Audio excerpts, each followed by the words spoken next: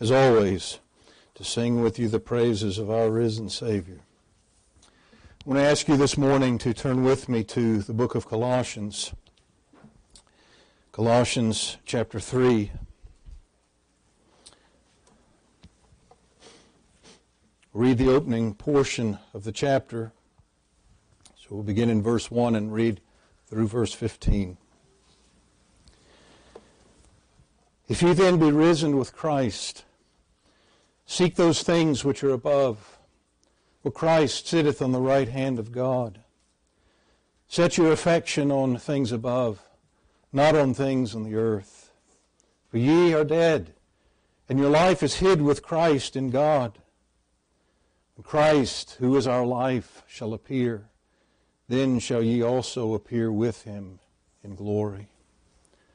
Mortify therefore your members which are upon the earth, fornication, uncleanness, inordinate affection, evil, concupiscence, and covetousness, which is idolatry. For which things' sake the wrath of God cometh on the children of disobedience, in the which ye also walked sometime when ye lived in them.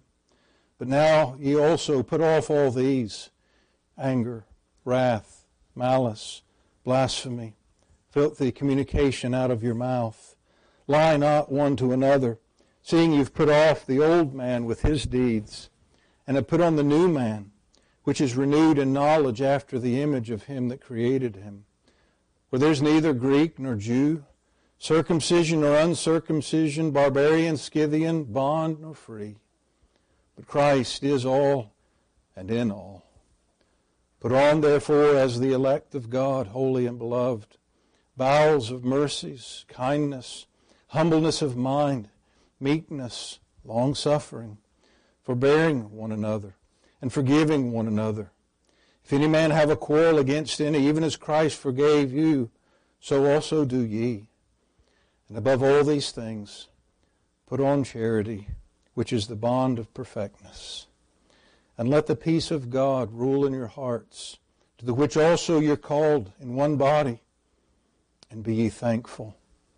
Let the word of Christ dwell in you richly in all wisdom, teaching and admonishing one another in psalms and hymns and spiritual songs, singing with grace in your hearts to the Lord.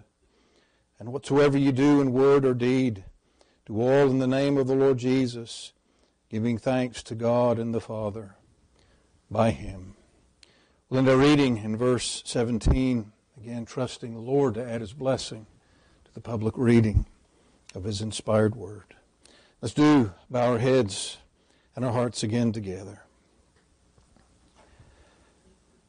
Our gracious Father in heaven, Lord, we have lifted the phrase, what rush of hallelujahs. We've sung a hymn with a constant refrain, hallelujah.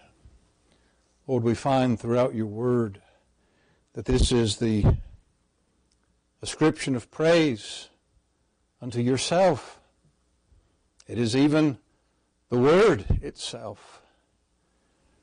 And when we consider your person and what you have done for us in the gospel of your Son, what can we say but hallelujah?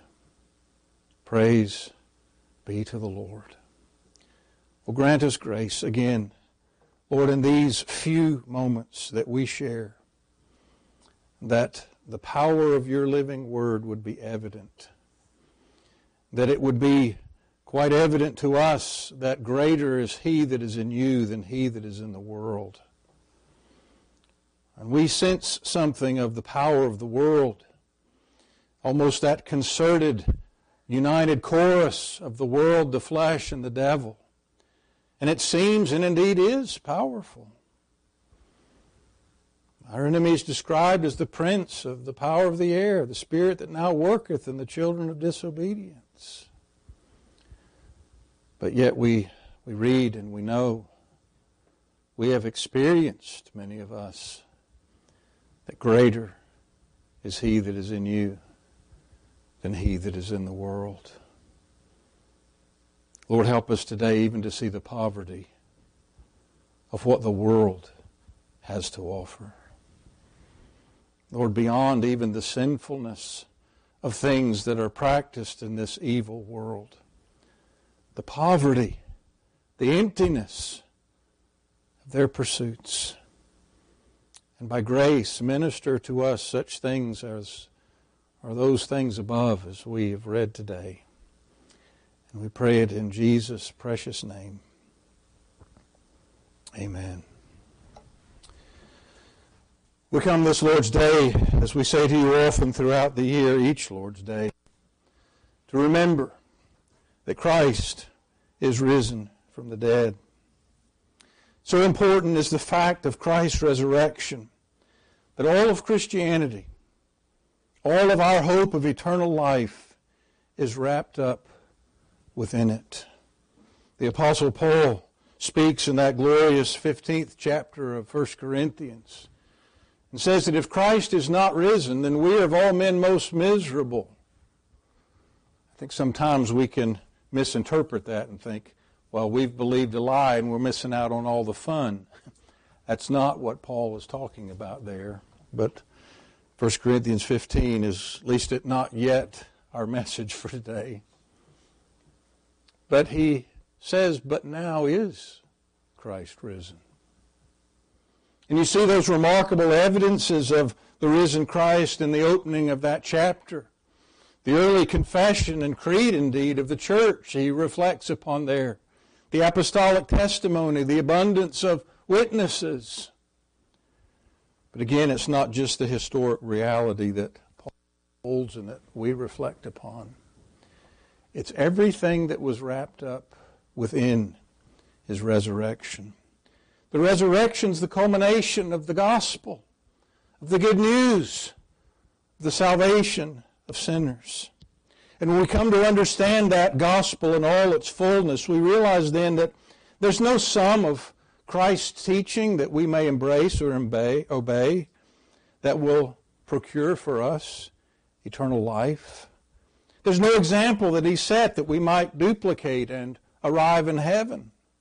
His life, which was exemplary for us, and we are to pattern our lives after indeed. But his life was vicariously lived in order to, with certainty, obtain victory and glory for us. His life, you see, was just as vicarious as his death. And his death, as awful and unjust as it was from a human perspective, was from the perspective of heaven, the righteous payment of the debt of all those who believed in him. And in raising him from the dead, and really if you look in the Scriptures, it's wonderful how all three persons of our triune God are involved in that resurrection. God raised him from the dead. We read that affirmation constantly in the book of Acts. Romans chapter 1 opens with the attestation of the truth and reality of Christ's Messiahship by the Spirit raising him from the dead. And Christ said in the days of his flesh, "No man takes my life from me.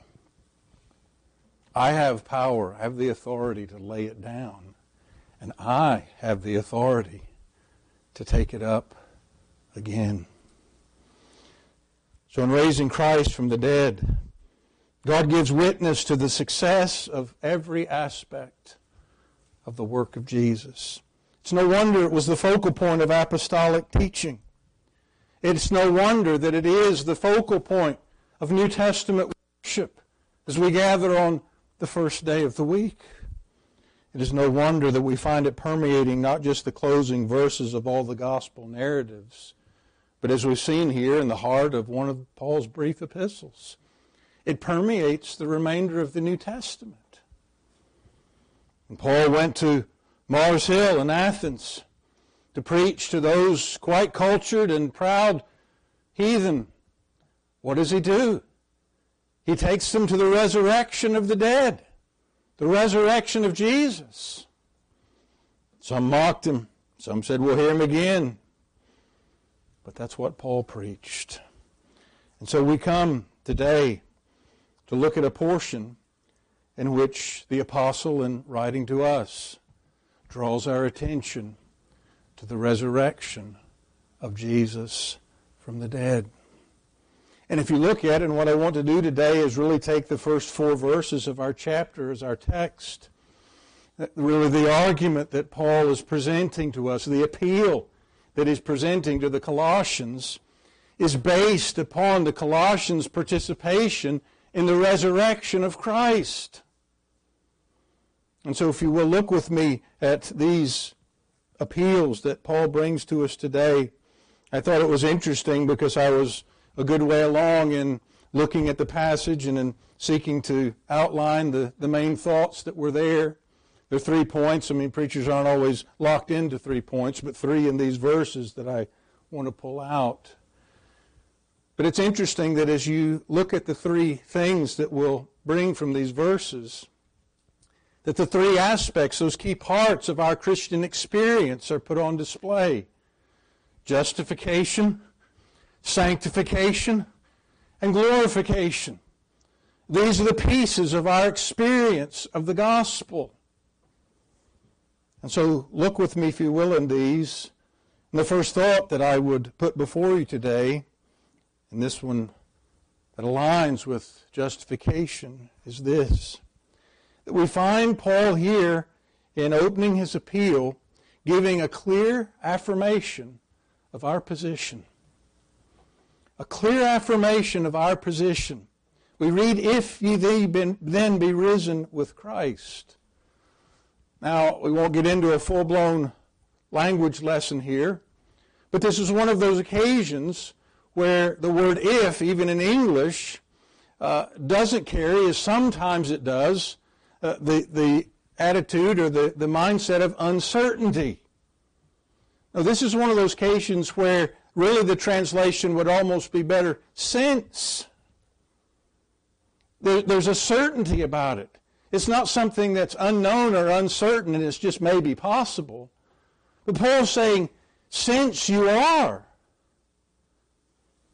But because he's basing an appeal on that, he says, if you then be risen with Christ, then there are things that are going to flow from that. But again, those appeals are based, I say, on the certainty of our position. And think with me then of the many portions of Scripture that build upon, that instruct us from this issue of certainty. It's not an imagination. It's not just a homiletic device to try and connect this thought to that point of our systematic theology that we call justification. Because the resurrection of Christ is scripturally, it is directly connected with our justification. We read in Romans, we'll not turn it up, but chapter 4 and verse 25, of Christ who, it says, was delivered for our offenses and raised again for our justification. And again in that text, those phrases have the idea of because of. Christ was delivered because of our offenses. Our offenses were counted as His. Our sins were laid upon Him. It was for that purpose that He was delivered. And when it comes to His resurrection, how, why is He raised from the dead? It's because we're justified. He has secured for us a right standing with God. His work has been successful. And here, again, the resurrection is the divine seal of approval upon His work. And that's where I, again, taken back with Christ's own words we've quoted already, that He had the power, He had the authority to lay down His life. And He had the authority to take it up again. Think about that. We can think of Christ, and I think sadly sometimes He's depicted, as it were, as the victim. I know there are aspects of that, the sacrificial lamb, the victim.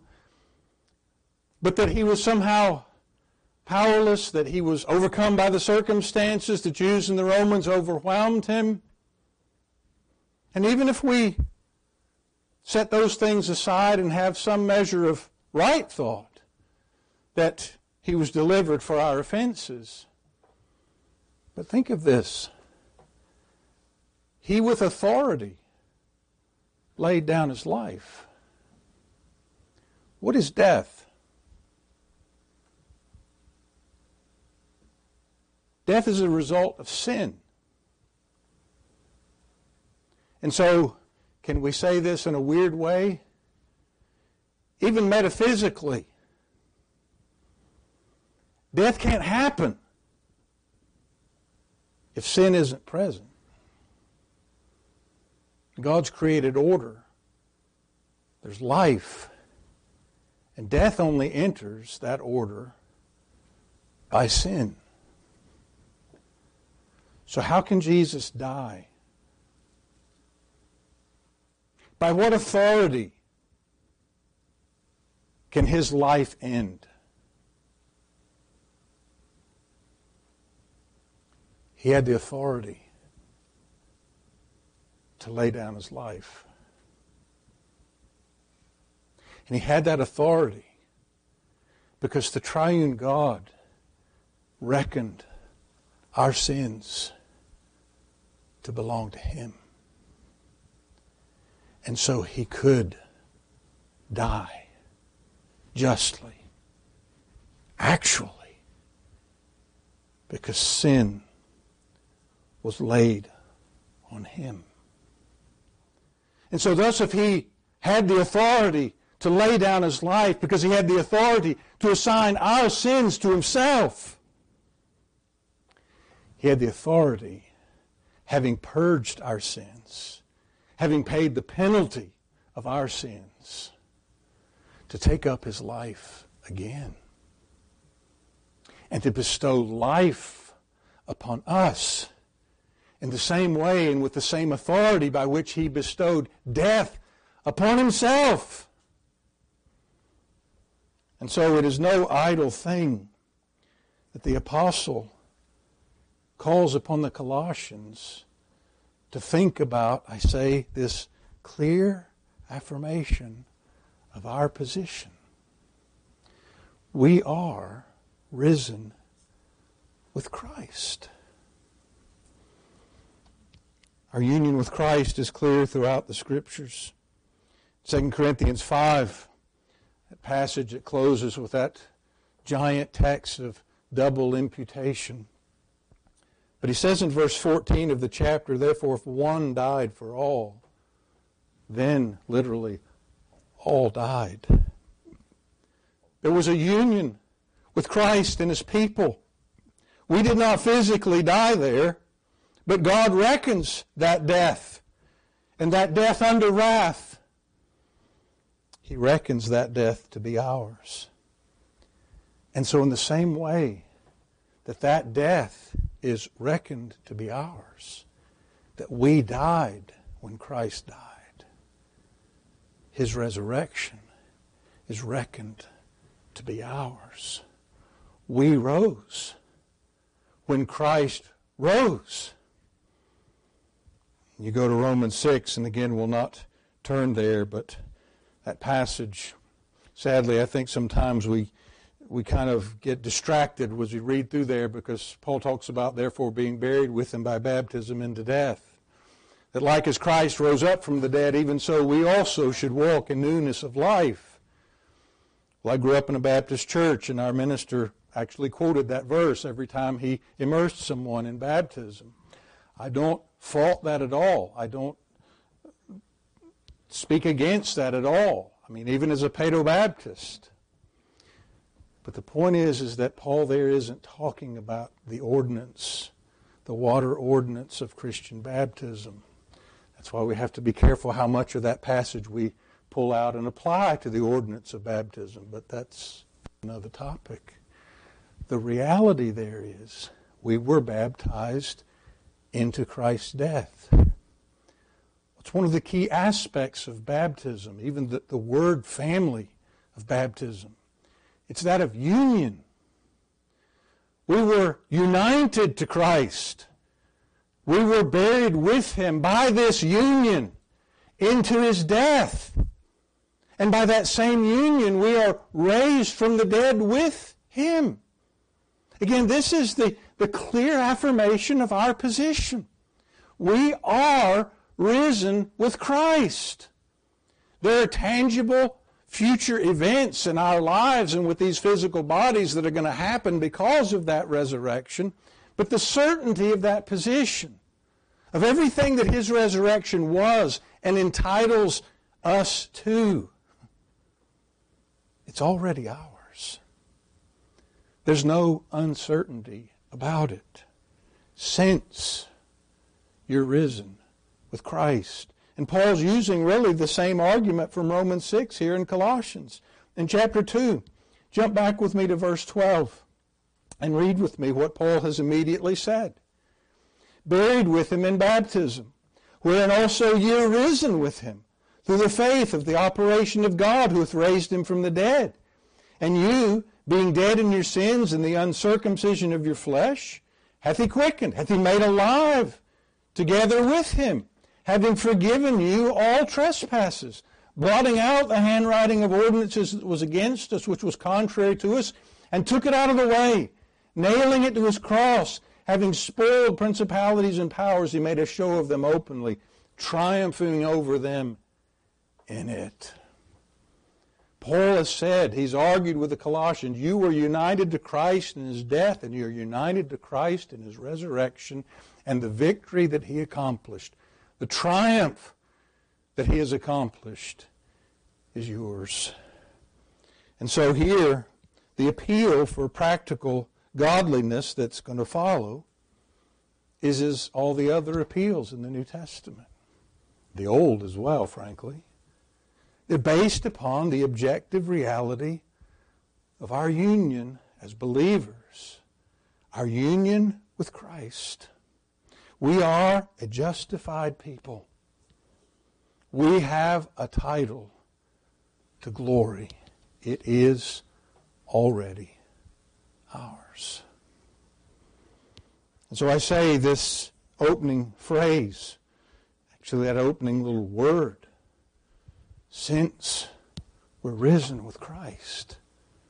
It's a clear affirmation of our position.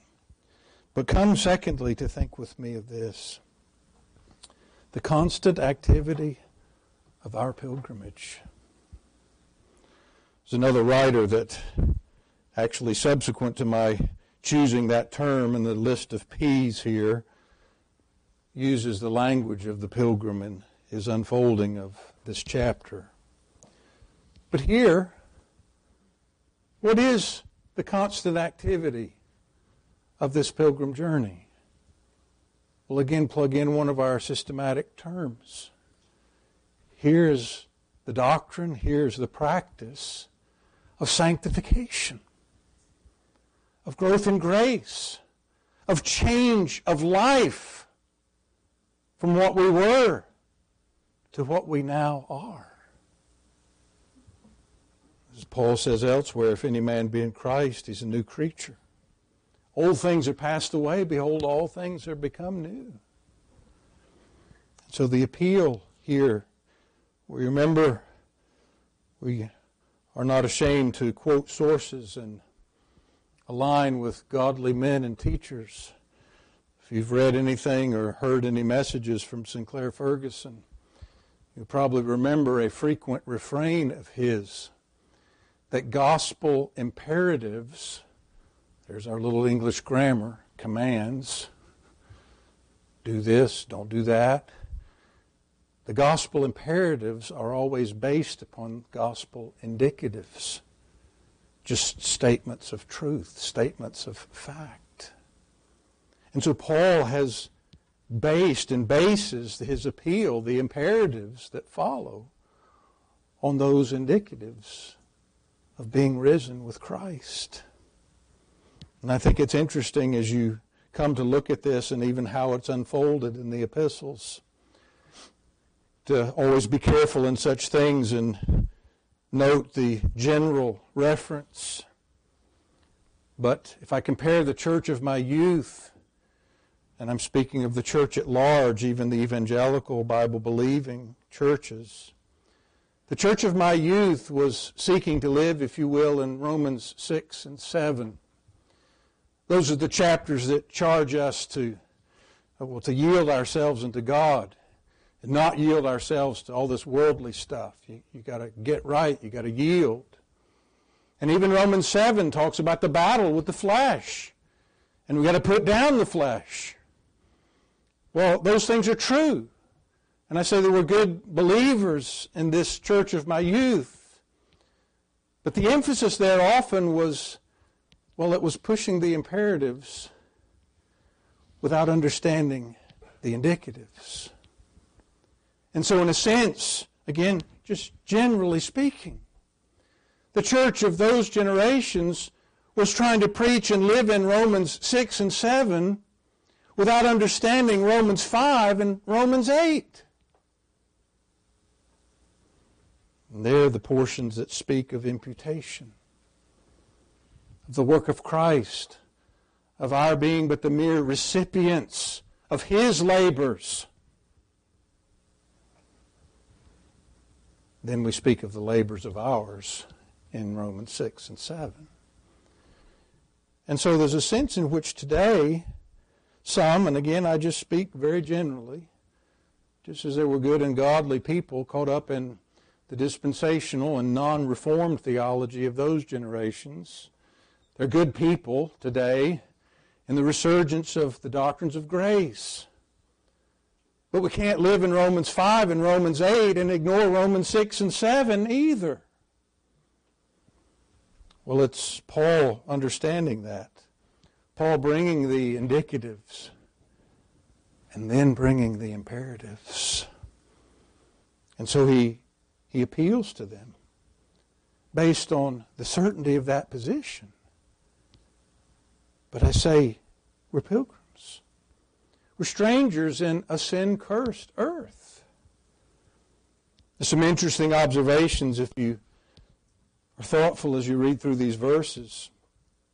Verse 1, since you're risen with Christ, and then skip to the opening phrase of verse 3, for you're dead. Well, which is it, Paul? Are we alive or are we dead? You've said we're both. Well, it's both. In what sense are we alive? In what sense are we dead? We're dead to the world and alive unto God. He even speaks of our life being hid with Christ in God in this passage. You ever interact with the unsaved and quite frankly, you just don't make sense to them?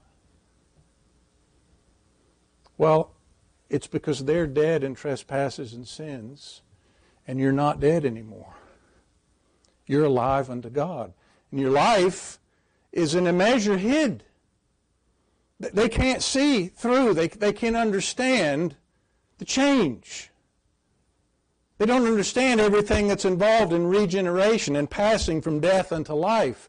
That somehow now the stuff that interests them and their flesh propels them into, you're walking away from that. You're going in a different direction that they scratch their heads and say, huh? You think that's fun? Yeah, church stuff and all? I mean, wouldn't you? Our life is hid. So we're dead in one way and we're alive in another way. We're dead to the world and alive unto God.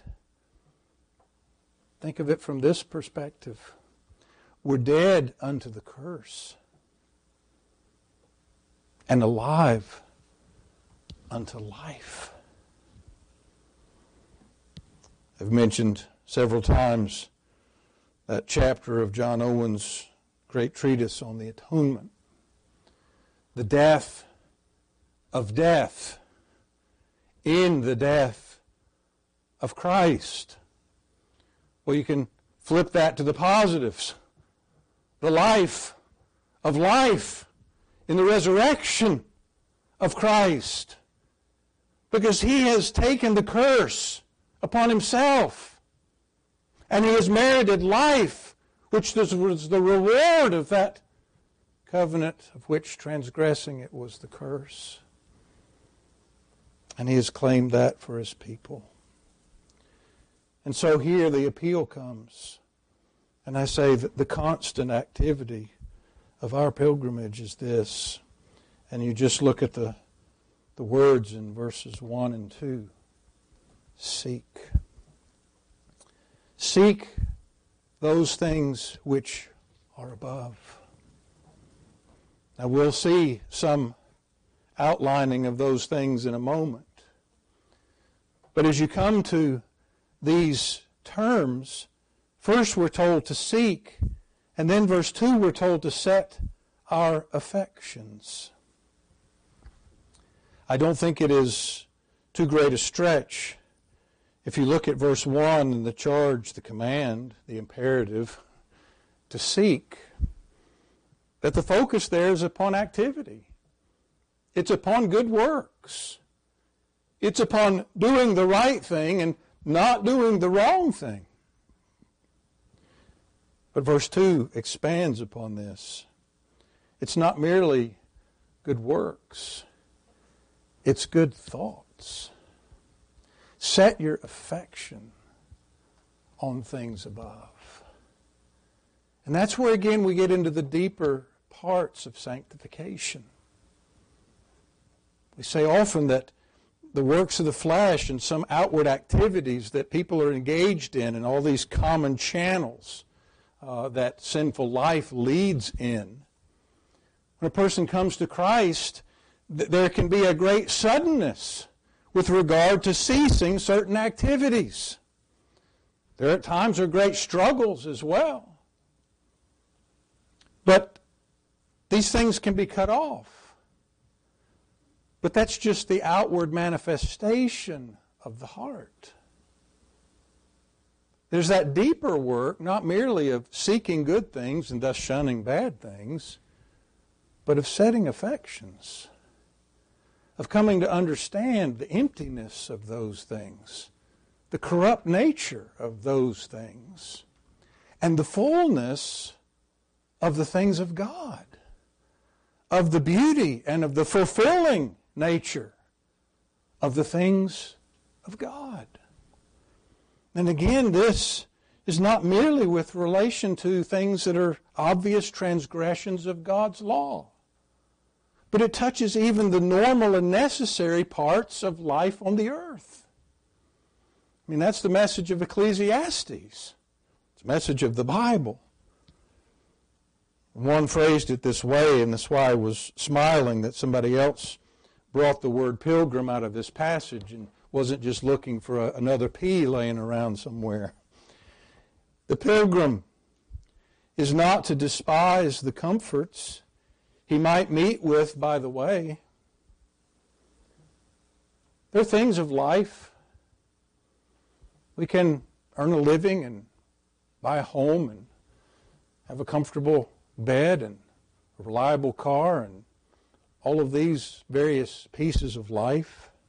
We can enjoy a vacation, the wonders of the mountains, of the sea. The pilgrim is not to despise the comforts he might meet with by the way, but he is not to tarry among them or leave them with regret. Things on earth are only subordinate and instrumental. Things above are supreme and final.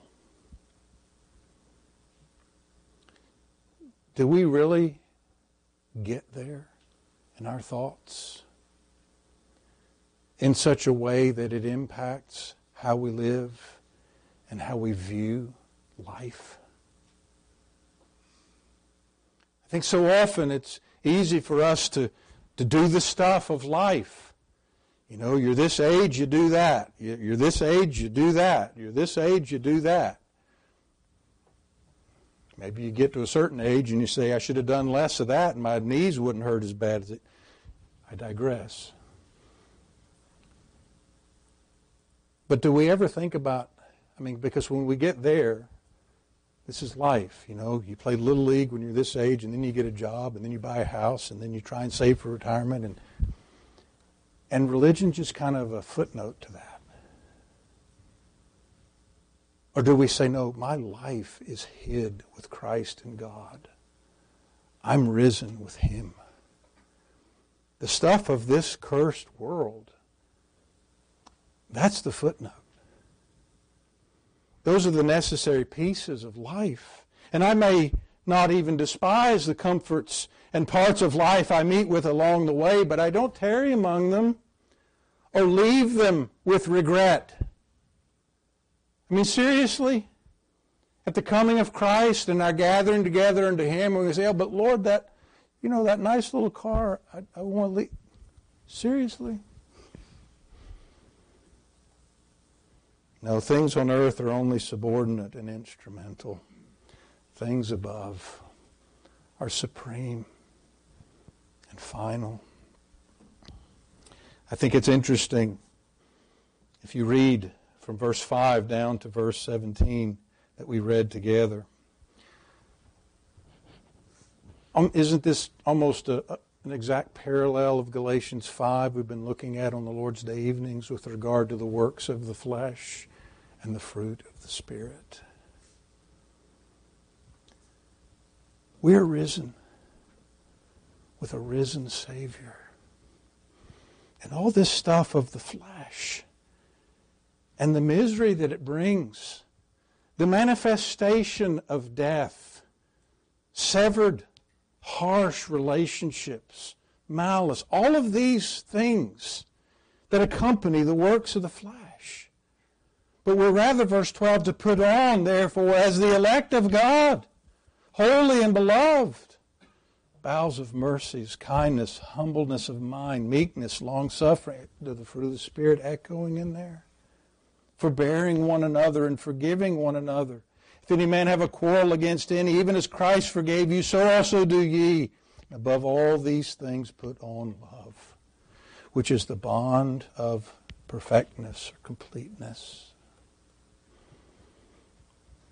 This, I say, is the constant activity of our pilgrimage. Putting to death the old man. That's how we're dead. Striving after the things that belong to the new man. That's how we're alive.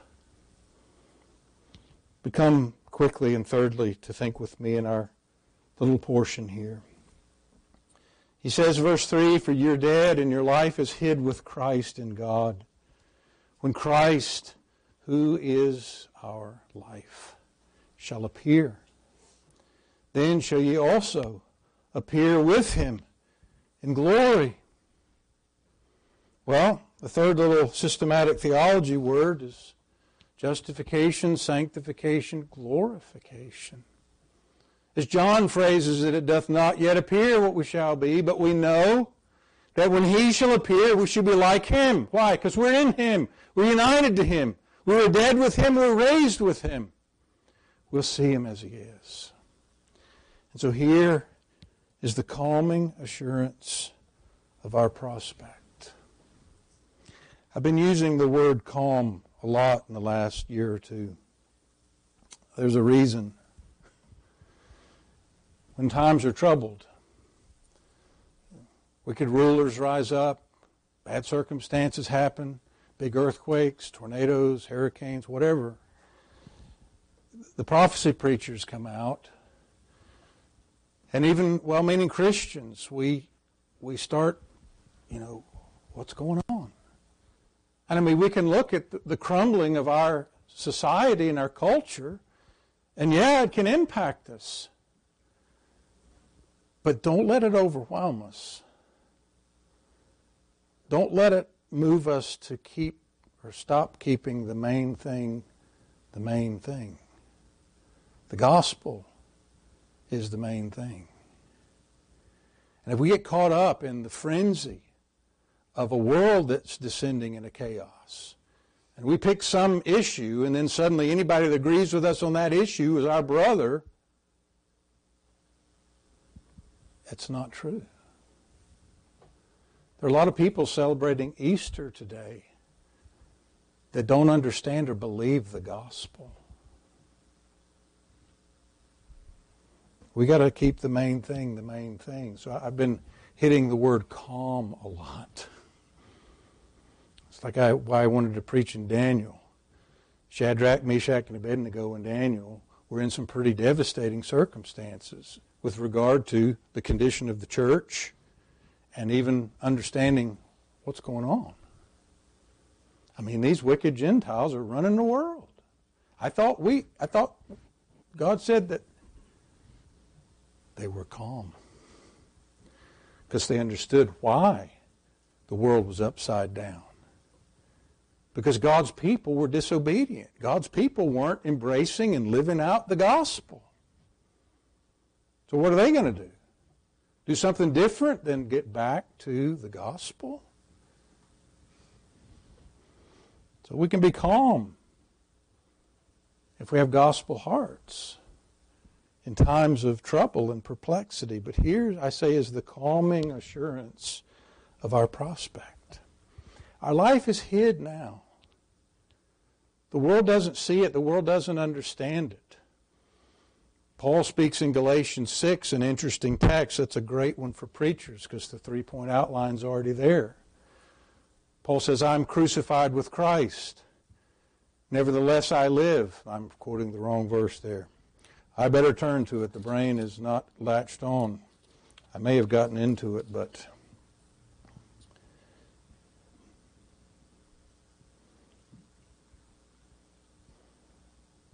God forbid, verse 14, that I should glory, save in the cross of our Lord Jesus Christ, by whom or by which the world is crucified unto me, and I unto the world.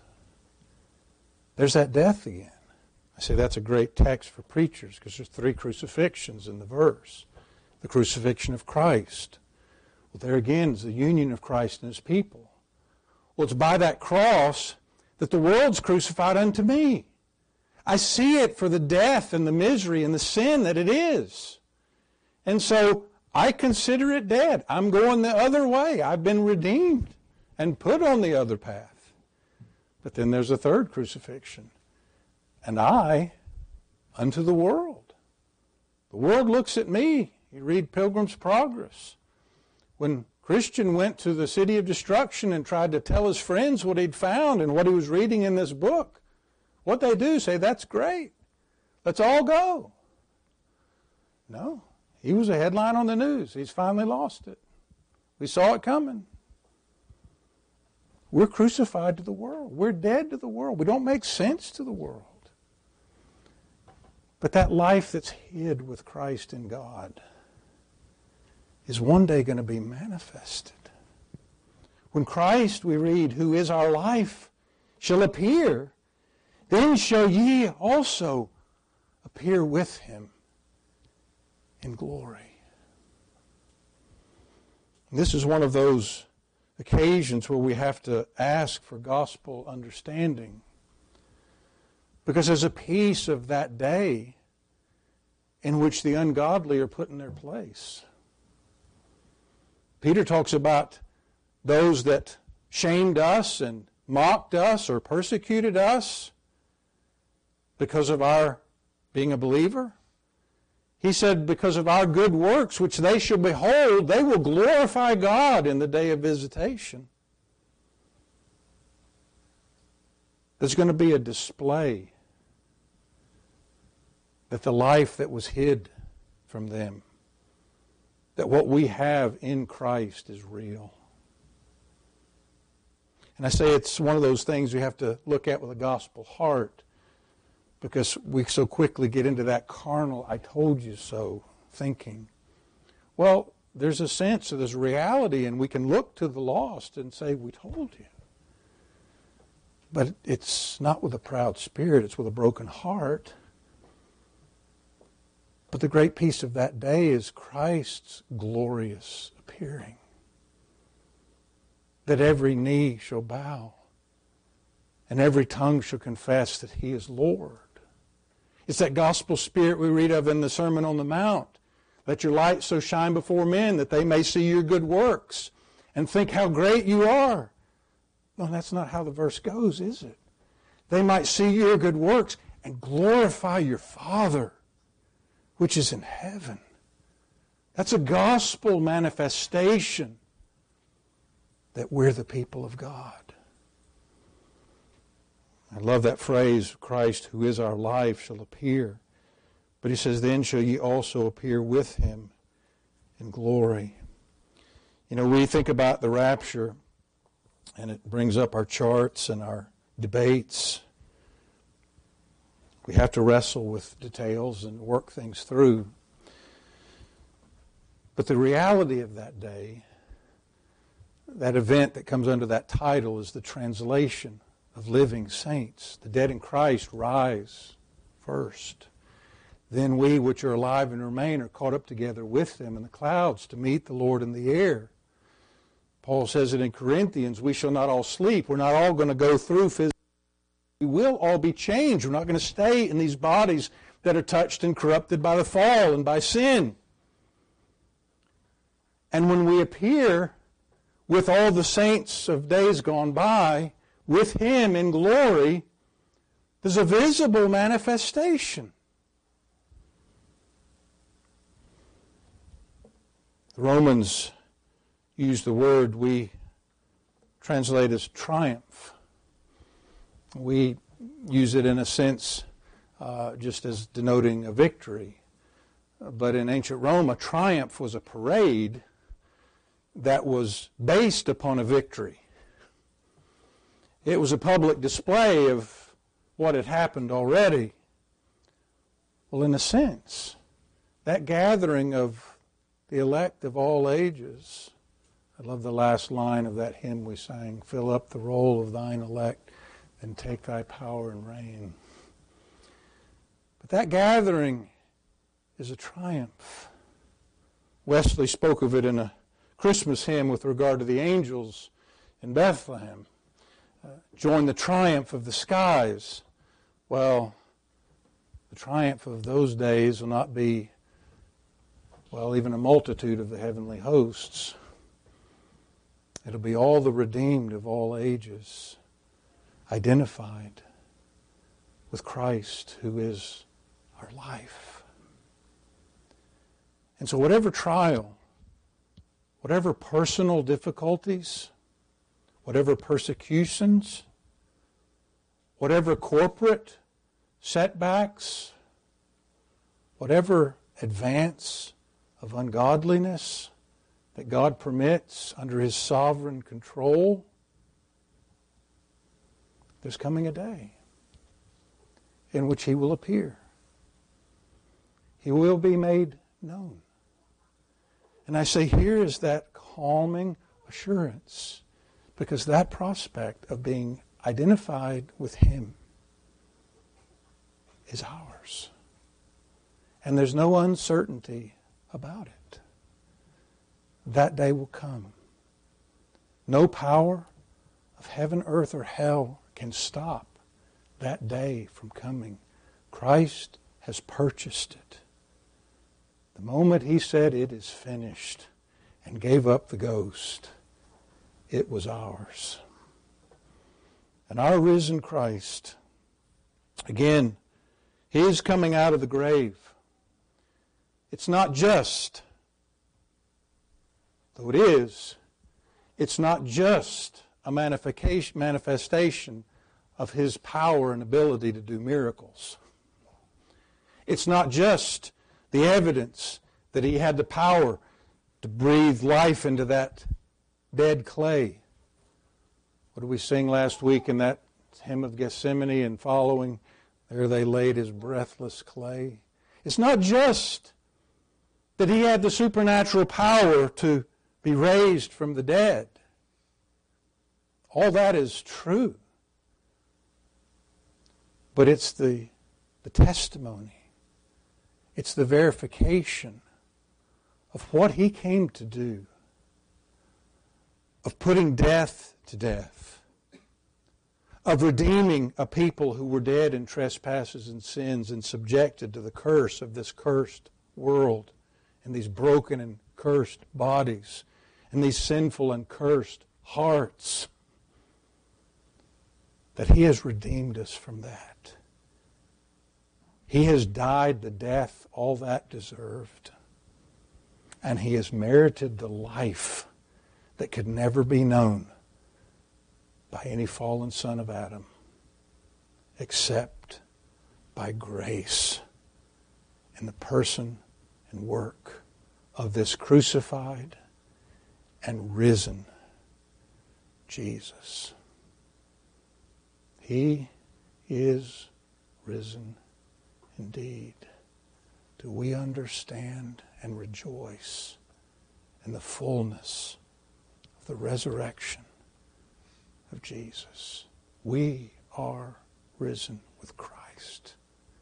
Therefore,